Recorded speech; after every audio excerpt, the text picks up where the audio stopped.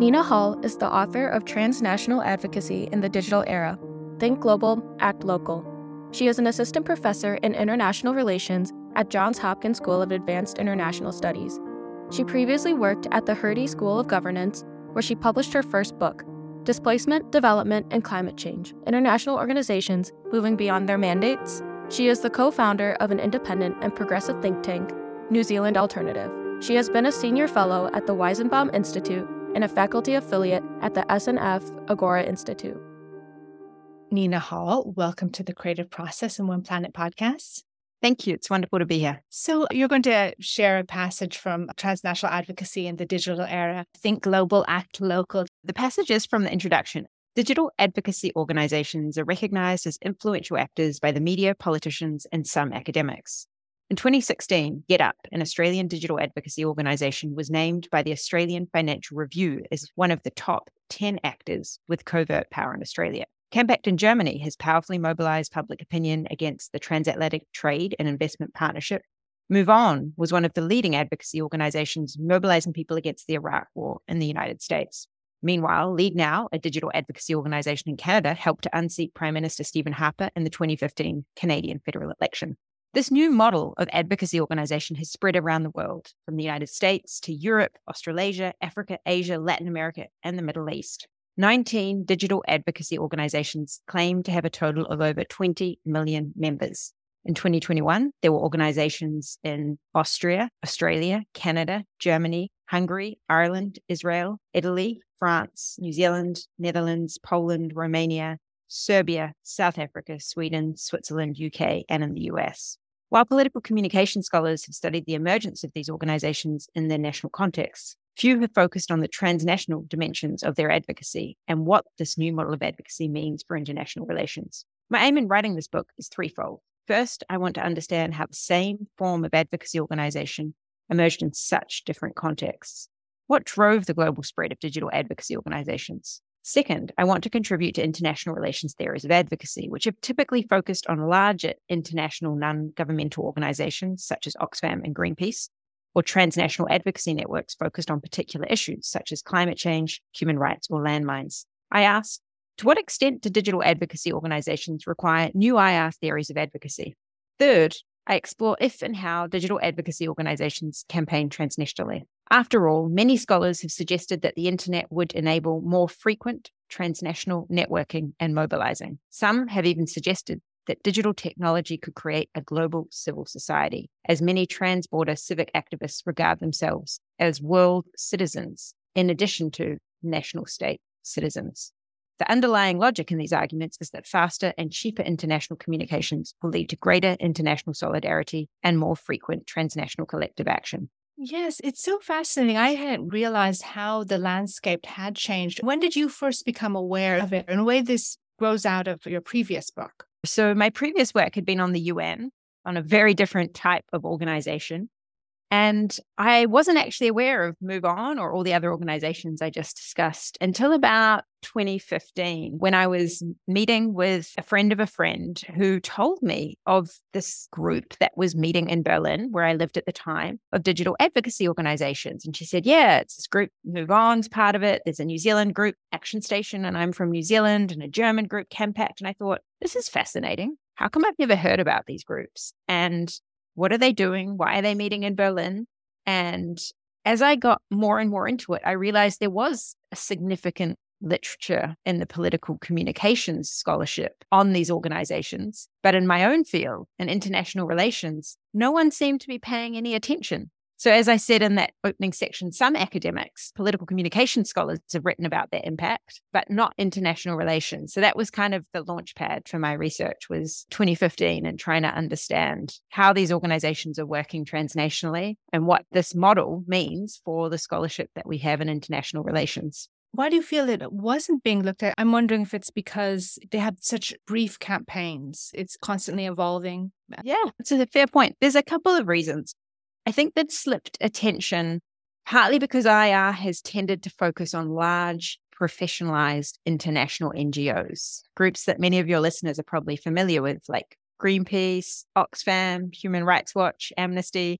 So all the books sitting behind me in my office are often really great case studies and analysis of this, and that's extremely useful. But in being focused on those now well-established professional NGOs, IR scholarship had missed, in my view, the rise of new forms of organization, which the digital era had enabled. So scholars since the 90s had written about how digital communications could be useful for sharing messages and tactics between different activists around the world. But they hadn't asked, how is it going to change the very form, the very organizational structure? And this is where I think political communication scholars who really got interested in digital technology and how it was shaping political communications had done some writing. And they had spelled out the ways that we were seeing new, what they called hybrid forms of organization that were blurring the boundaries between social movements or media or political parties. But most of their literature was focused on national impact. So for IR scholars, it was flying under the radar because these were organizations that might be shaping national debates, but they weren't seen to have an international impact. And one of the things my book does is spell out how, even though these groups might be targeting national actors, so ministers, government officials, prime ministers, they can influence public opinion in important ways on international issues like trade, climate, and refugees. So I'm really making a case that IR needs to study these actors. They're not the only ones, and needs to have a more sophisticated understanding of how digital technologies is changing the very form of organization. Exactly. It's not just using digital technology, it's also mimicking, but it's the rapid response, and it doesn't have this slow, it's just not traditional. Just if you unpack that a little bit for us. Yeah. So one of the main arguments in the book is that digital technology is important to change how organizations campaign. And it's not a matter of campaigning online or offline, right? Often people hear the title of my book and they go, oh, it's all just slacktivism. Whatever you do online, it's slacktivism. Luckily, the academic debates move past that because most advocacy groups operate both online and offline. What I argue instead is that digital technology has enabled groups to be rapid response, like you said, extremely member-driven, so they can listen to their members and do something called analytic activism. That's a term coined by David Karp, and be multi-issue generalists. So if I have a second, I'll just elaborate on that, because the ways that works is much more than meets the eye. So when you're rapid response, that means a news story can come, on 1 hour, and 2 hours later, a campaign can be started by the organizations I study. So it could be related to refugee issues. And that's one of the case studies in the book. In 2015, when there was increasing concern about what was happening on Europe's borders with refugees and asylum seekers, some of these groups that had no expertise on refugee rights switched very rapidly when they saw public opinion changing. So digital technologies enable you to do that because you don't have to send out letters. You don't have to go through, they've got light internal hierarchies. But not just that, the fact that they could listen to their members and figure out what their members cared about is also important. And they did that through testing campaigns. So most members are people who have subscribed to a petition or a previous campaign, and the group uses their email address to contact them for future campaigns.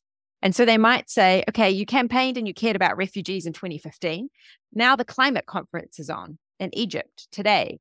We want you to express your concern about how poorly governments are acting on climate change. And we want to mobilize you to do this action or to sign this petition tomorrow. And so they can switch very quickly and they can test which terms will really motivate their members. So they can test subject lines. It's called A/B testing. Do people care more about climate change if they say, we need to tackle climate change today, now, to help your children and your grandchildren, or we need to tackle climate change today to save Antarctica and the penguins? And if we find out that more people care about the penguins, then you can send that campaign out to millions of members.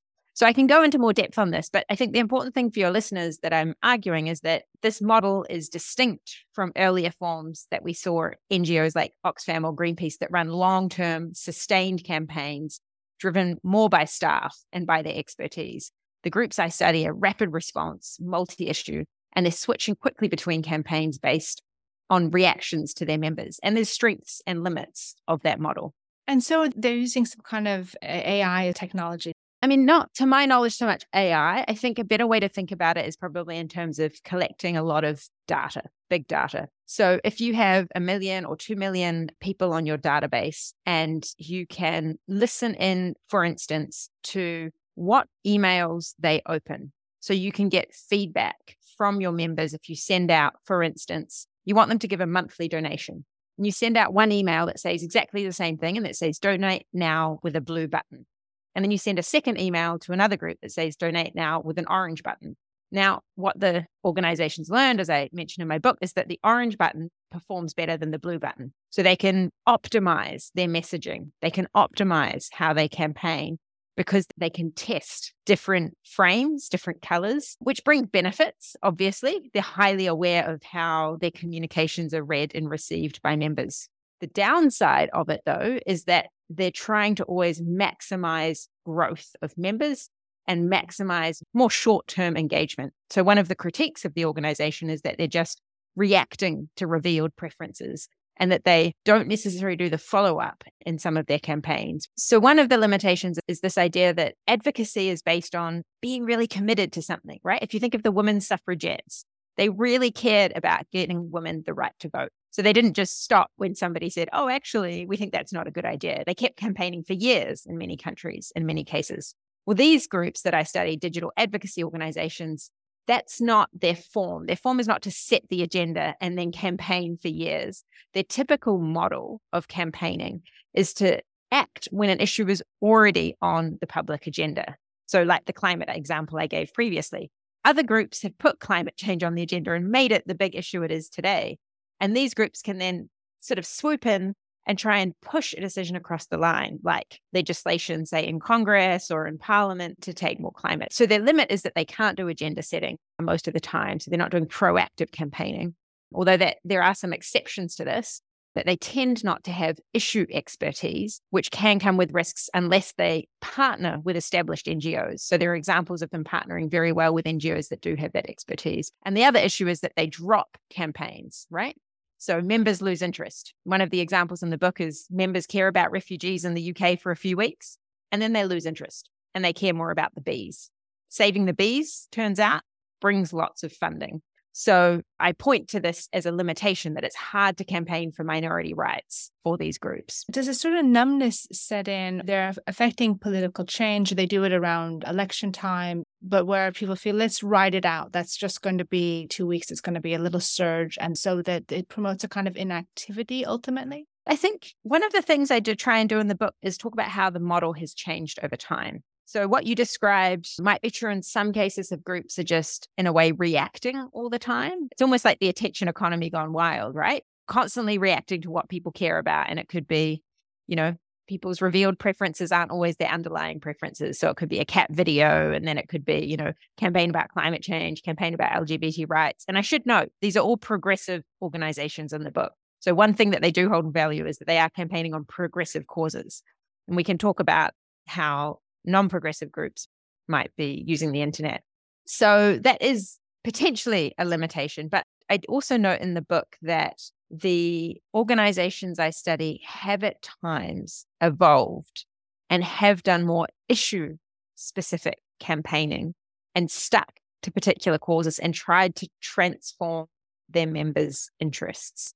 So what I mean by that is even if their members respond to, say, surveys that the organization send out, or don't click on the emails, don't open them, don't take the actions, the groups may still run a campaign, say, on refugee rights. And I profile the work of Get Up, which continued to campaign on refugee rights in 2016 in Australia, even after the surge of attention shifted.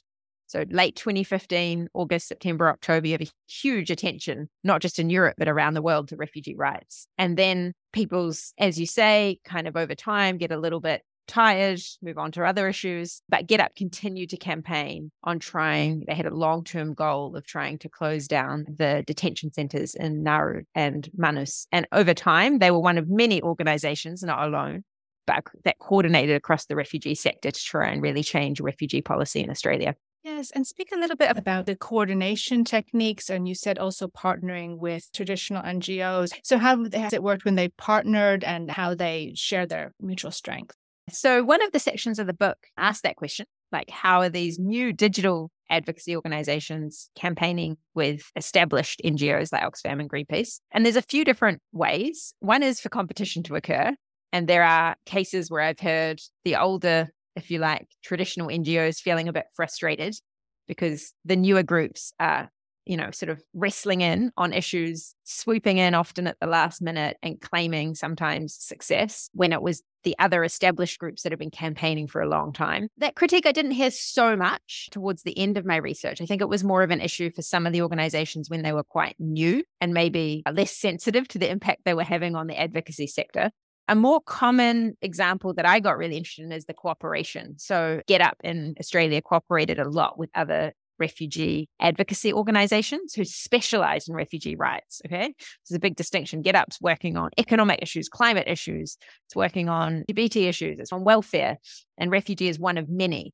So its membership is much broader than an organization that just works on refugee rights. And that's where it has a comparative advantage. It can bring in these broad members and then publicize issues that a more niche organization that, say, works on refugee rights has been campaigning on for a long time. I also profile similar collaborations in New Zealand. And there are many, I should note, that organizations I study stretch to Poland, where the Polish organization Akcja Demokracja has worked on campaigns to stop the Law and Justice Party changing rules around the judiciary's retirement age, which was quite an important issue around defending the independence of the judiciary. So a real range of issues, but there are examples where they've acted in cooperation and collaboration and formed coalitions. And you've also worked in government. You've worked at the UN and you founded the Te Kauaka think tank. So what have you learned from these many interviews? I mean, they're the collective called Open. What do you take back to your work, say, at your think tank from these conversations? So Te Kauaka, just for listeners to be aware, is an independent organization that campaigns in New Zealand for progressive foreign policy. And one of the projects that we've done in the last year and a half as part of Te Kauaka is to run a campaign to try and get the New Zealand government to support India and South Africa at the WTO on a particular issue. And the issue was that of COVID vaccines and PPE gear, where the WTO, the India and South Africa proposed a vaccine, a waiver of intellectual property rights. So what India and South Africa wanted to see was that essentially the vaccine recipe, information on the vaccine could be easily shared. So it's quite a technical issue. It's really taken me that long to explain it to you. But one of the issues is that a lot of countries were blocking it, including my own country, New Zealand. The US was blocking it.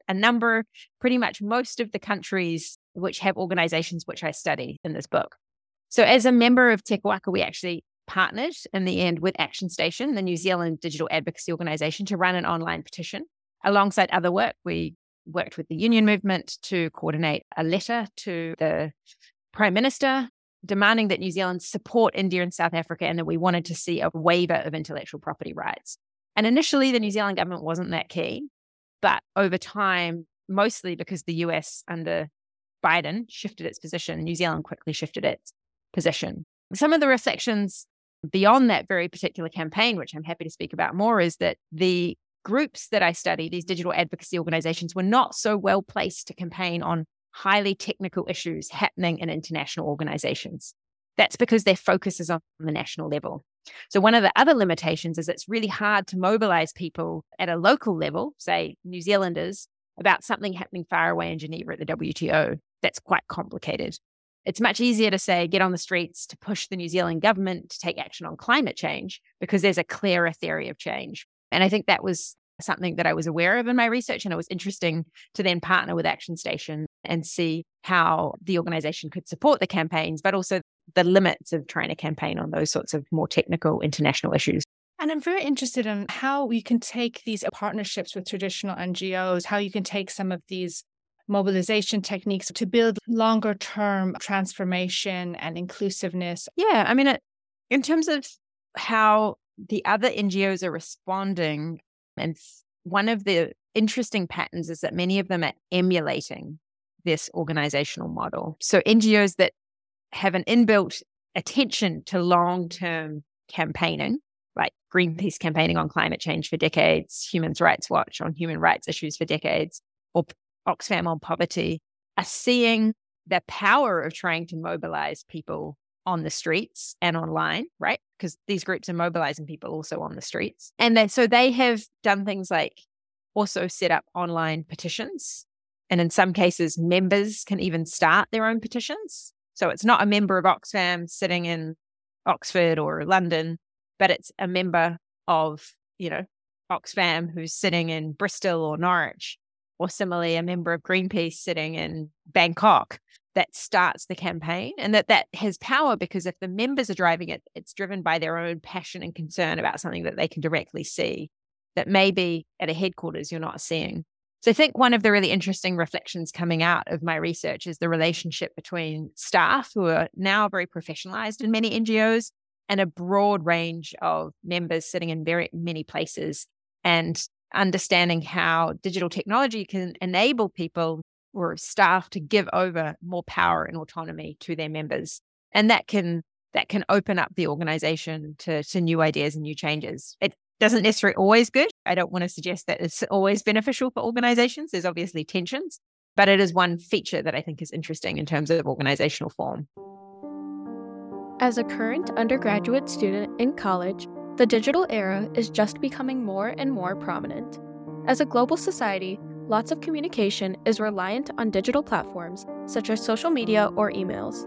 Using various platforms can target different audiences for short or long-term goals. It is interesting to see how Nina Hall connects this theme into environmental or social topics and how campaigns can be successful. It seems like anyone with access to the internet can be immersed in any issue facing our community, yet we are naturally directed toward a certain problem. Using that information, these NGOs or advocacy programs can implement effective tactics to better engage people with a variety of issues.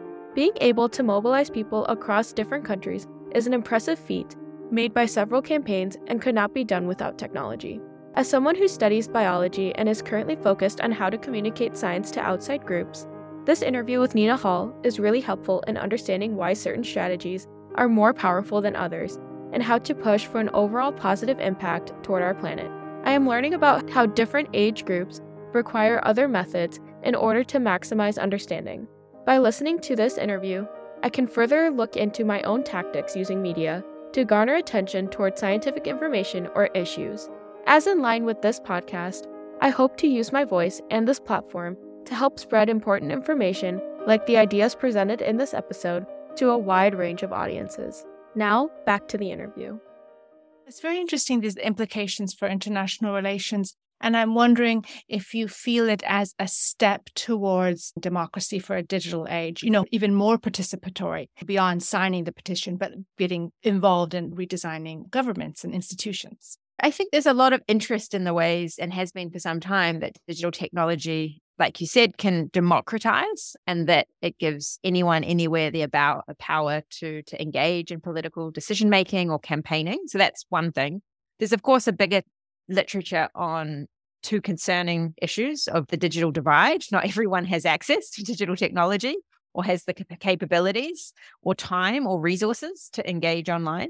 And also the digital surveillance. So we know increasingly states are using surveillance technologies to monitor what citizens, what NGOs are doing online. So they're two countervailing factors that I think are of concern. So I don't think it's all a rosy picture. And I think we need to be aware of majoritarian impulses. And what I mean by that is, obviously, there are different interpretations of what democratic values look like. Is democracy about going with what the majority think is best, or should there be some protection for minority rights? And I think we've seen in many instances where it's just about pure majoritarian, it's much harder to get protection, say, for minority groups like, for instance, refugees, which is one of the examples in my book. But I also talk about Māori and Indigenous rights in New Zealand, and how we take a majoritarian perspective of trying to mobilize people to take to the streets. It could be quite difficult to mobilize a large enough majority. But if groups are more focused on trying to shape and lead public opinion and transform it, we can actually see some really impressive and interesting changes. And you discussed how different organizations are cooperating. If you could go into a little bit about the Open Online Progressive Engagement Network, and when you went in and the questions you were asking. So thanks for asking that. There's two levels to my book. maybe as the intro I read out indicated. The first is about the model of digital advocacy organization that's distinct. So Get Up, Move On, Action Station. The second is specifically about how these organizations are collaborating at the transnational level. So Open, the Online Progressive Engagement Network, is a network that brings together digital advocacy organizations around the world to share tactics and technology. What's fascinated me as an IR scholar is that they're all united around exactly the same mode of advocacy, this member-driven, rapid response, multi-issue digital advocacy organization. So part of the book is just like, how is this model spread? Isn't it fascinating that exactly the same model exists as far in such disparate countries as South Africa, Israel, Poland, Sweden, New Zealand, right? And Open has been a critical part of that story of spreading and actively diffusing this model. So I give evidence of how activists from Open have gone to, say, Israel or Ireland and sought out and tried to establish new digital advocacy organizations. And then I show how a core group of advocacy organizations have come together since 2013 at regular summits, which are face-to-face. So it's still important to have face-to-face meetings, even in the digital era, to share their ideas, to share how do they best campaign online? What are some of the challenges, whether it be Facebook changing its algorithms or right through to how do they campaign for, refugee rights in an era of populism? How do they counter far-right attacks? So a whole mix. What do they do about hate speech? How do they think about pushing back on free trade liberalization? So there's a whole range of issues they campaign and discuss and share ideas, as well as sharing the actual technology that underpins these groups. But what's interesting, just to sort of leave on this hook, is that the groups, while they cooperate and share campaigns a lot, they don't campaign on the same issue at the same time with the same target. So what I mean by that is they might all campaign on climate change, but they tend to focus on their national governments. So right now, most of them, I'm sure, will be campaigning in some way on climate, given the current UNFCCC in Egypt. However, they won't be saying mobilize on the streets to change what the UNFCCC is doing. They'll be saying mobilize to put pressure on your minister. And that's an interesting finding for IR scholars who, in the late 90s and early 2000s, sort of, I think, often assumed with increased globalization, with the increased authority of international organizations, we might see more mobilizations, more transnational campaigns targeting those international institutions. And I find that the groups I study aren't engaged in that. It seems like these groups are mobilizing towards positive ends as you analyze it and you analyze the messaging, tapping into feelings of belonging or outrage. Do you have any criticism of them? What did you find? So one way I boil it down is that the way they have for some time thought about their impact is in terms of things like vanity metrics. These are metrics which are like the growthiness of a campaign. So how many people sign a petition in the first 24 hours, or how many members are returning for action on a regular basis? How many members do you have? So just having a really big email list of people who you can send out an email to is a source of power for these organizations. And if that's your biggest source of power, then you can easily become very focused on trying to just grow the number of members on that email list and then trying to engage them even on very easy or facile campaigns. So that's a valid critique, which I guess would align with some of, I don't know, the dopamine effect work, but I can guess at what it's pointing to. However, I also point out that some of the organizations have become aware of this limitation, have become aware that if they're so rapid response and they're so reactive all the time, they're dropping important campaigns, and that actually they do need to have long-term goals, which could be around, changing the nature of international finance or capitalism, or it could be around climate, or it could be on LGBT rights. But their advantage is running rapid response. So in a way, they have to sort of be thinking in a long term and then acting really strategically when they see those windows of opportunity, and maybe not dropping campaigns so quickly. Because if you're multi-issue and you're always reacting to when members care about something, but then you're also dropping a campaign, it means that you're not doing anything to sort of carry forward the issue when members do lose interest. And also the age group of the leaders of these organizations, or just the breakdown of the different, not the people who are just signing up. So the staff of the organization really range. It can be people in 38 Degrees, which is the British organization, tended to have younger staff members who often, it was like their first job or second job. So fresh out of, say, a university degree, a master's degree. I should say they all work mostly in offices. These aren't just, nebulous organizations on the net. These are places with headquarters and staff and desks and, the normal apparatus of any organization.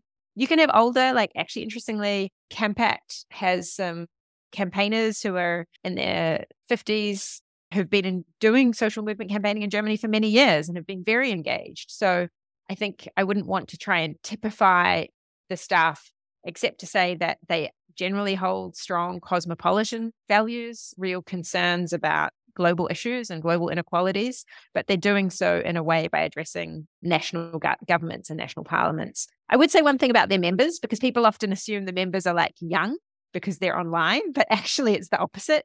Most of the time when I talk about these organizations, certainly to my students who are in, their 20s, they've never heard of these groups. They have no idea what they are. And I think that's partly because there are newer groups that have come on stage. TikTok campaigning is all the rage. And the members of digital advocacy organizations like 38 Degrees or Campact tend to actually also be middle-aged baby boomers, partly because they work on email, right? And the groups that I study are also operating on email a lot. So I would caution people to not make too many assumptions about the members of these groups, because it surprises most. Yes, it occurred to me when I learned it was email-based. You had mentioned how these techniques may in the future be adapted in a wider scale by non-progressive groups. And also if you could also break down the variations between the techniques as they're successful in different countries, like you mentioned, Germany, and how it's adapted locally. So on the first question, the book focuses on digital advocacy organizations that share progressive values because they formed from 1998 with Move On and then an increasing number in the 2000s. In a separate piece of work, I ask, have we seen copycats? Are there examples of groups on the far right or the right, conservative actors who've tried to emulate this model that was pioneered by Move On and Get Up and Campact? And the piece of research, it's still under peer review, so it's not out in the public domain yet. But I've worked with the Weizenbaum, which is the German Internet Institute, who have a lot of special expertise knowledge on the far right and transnational mobilizations of the right. And what we've found is that there are instances in the US, in Australia, in Germany, and internationally of groups on the right going, wow, Move On is really impactful. This is, we want to create the conservative version of Move On being a grassroots conservative force.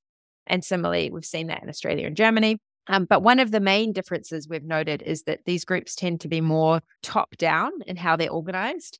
We've seen less evidence of them giving members the ability to set campaign priorities. So we haven't seen, for instance, on their websites, online petition pages where members can start their own petition. And that's what you would see on pretty much all of the organizations on the progressive side of the fence do. You can just go to We Act and start your own campaign. So one of the interesting implications of that finding is, are the right and the left organizing differently online? And there's some great work out there by Jen Trady, who does compare the right and the left and argues the right's actually better at campaigning online often because they're more hierarchical, because they have more resources, because they have a division of labor. And that goes against some of the literature that's suggested the internet is all about democratizing. Anyone can get engaged anywhere in the world, and it's overcoming the need to have hierarchies. Actually, I think some of the more informative current research suggests the opposite, that actually hierarchies and division of labor and permanent organizations and staff are important to campaign effectively online. You mentioned some, but some campaigns you have been involved in, and maybe how these strategies, prior to your knowledge of these organizations, how it might have benefited from some of these digital online strategies. Yeah, it's a good question. I guess my position is not I haven't worked as a professional campaigner.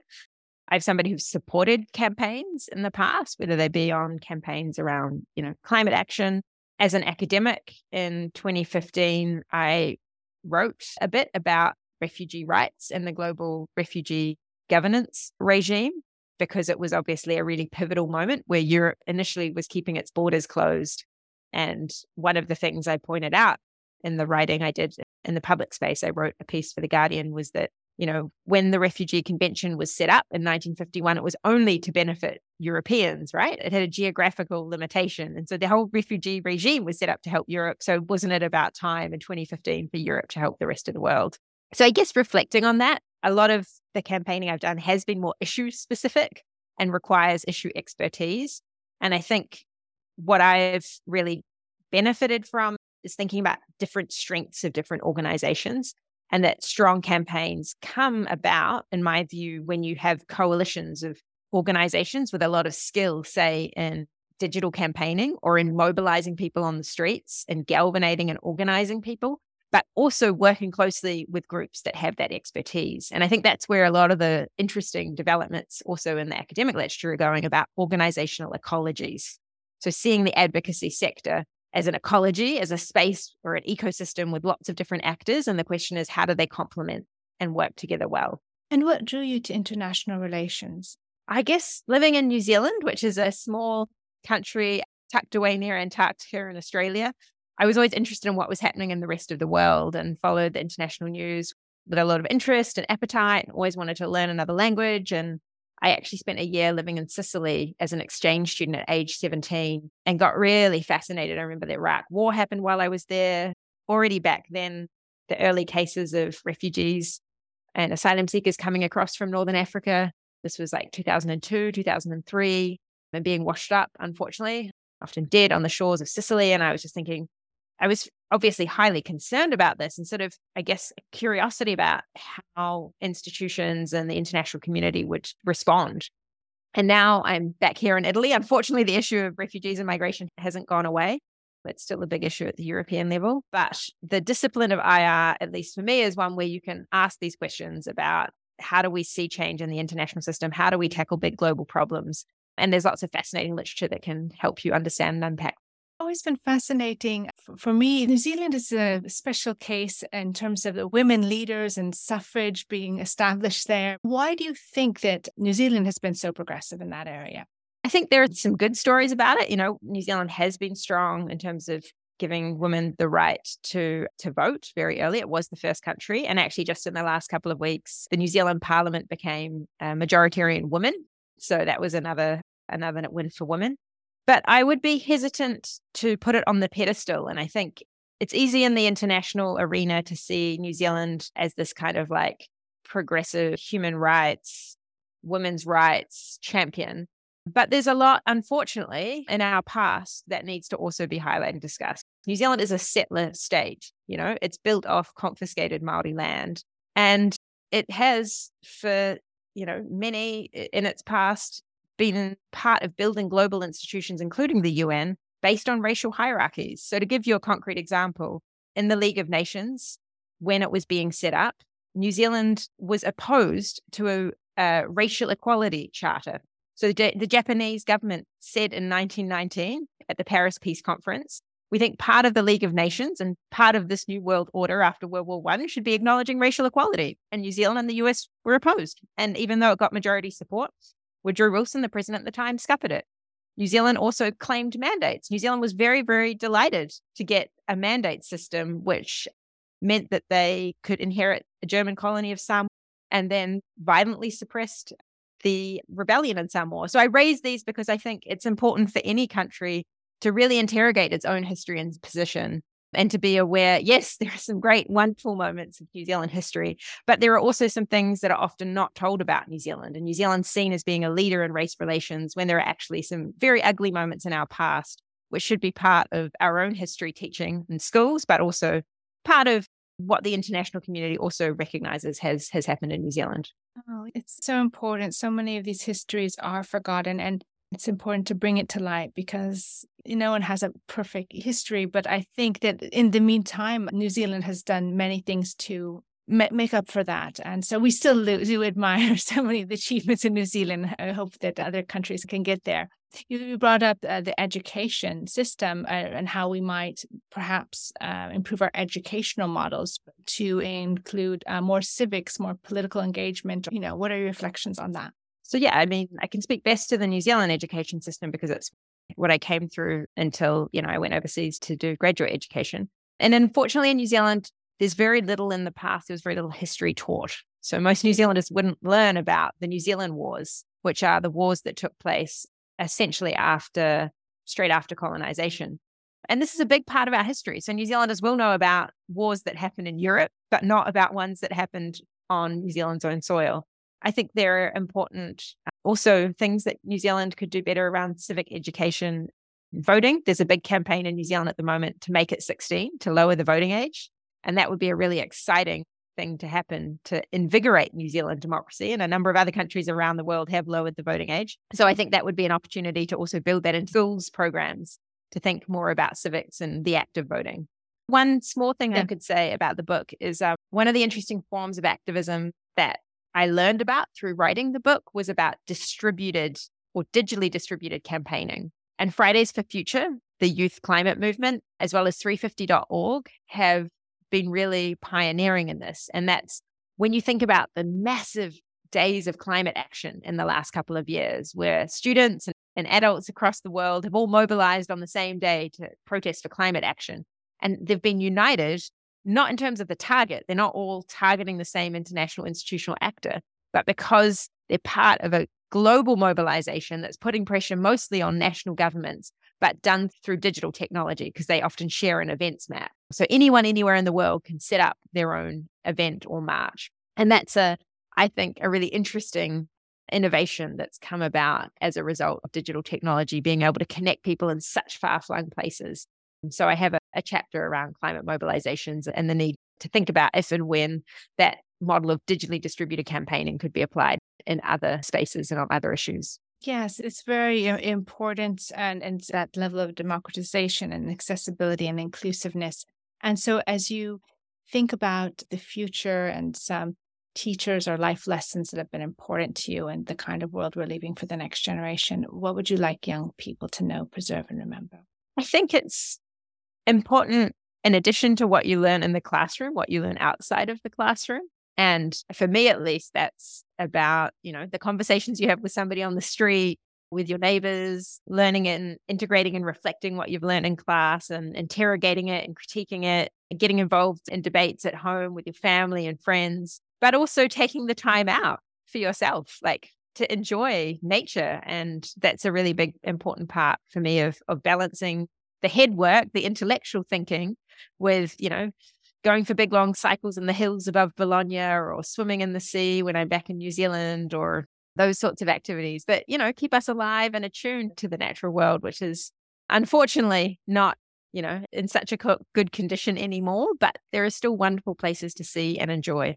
And I guess on this, since we're COP27, what are your hopes for achievements there? I think the COP is going to be a really difficult one this year. Focus on loss and damage. I think that's the developing countries arguing that developed countries should be assisting, giving them financial assistance to deal with the impacts of climate change that have caused loss and damage is a really important issue. And I hope that some progress can be made in that space. And also that countries can continue to be ambitious in their mitigation efforts. And I think that's a real concern is that, countries set out the Paris Agreement, but in the Paris Agreement, there was a ramping up. There was a commitment that countries would continue to not just commit on a one-off basis, but continue to be more and more ambitious. And I hope that we do see this and that when this isn't happening, whether it be listeners, whether it be, civil society organizations, whether it be academics, whoever's out there to hold governments to account if they're not increasing their ambitions. Well, thank you, Nina Hall, for bringing us behind the curtain of transnational advocacy and how digital organizations are changing the forms of traditional institutions and advocacy organizations and what we can learn from their techniques for mobilization and engagement to affect positive change in the world.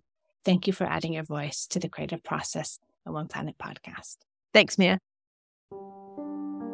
One Planet Podcast is supported by the Jan Michalski Foundation. This interview was conducted by Mia Funk with the participation of collaborating universities and students. The associate interview producer on this podcast was Ria Patel. Digital media coordinators are Jacob A. Preisler and Megan Hagenbarth. Theme music is written and performed by Juan Sanchez. We hope that you've enjoyed this program. If you'd like to get involved in One Planet Podcast and be a part of the climate change solution, just drop us a line at team@oneplanetpodcast.org. Thank you for listening.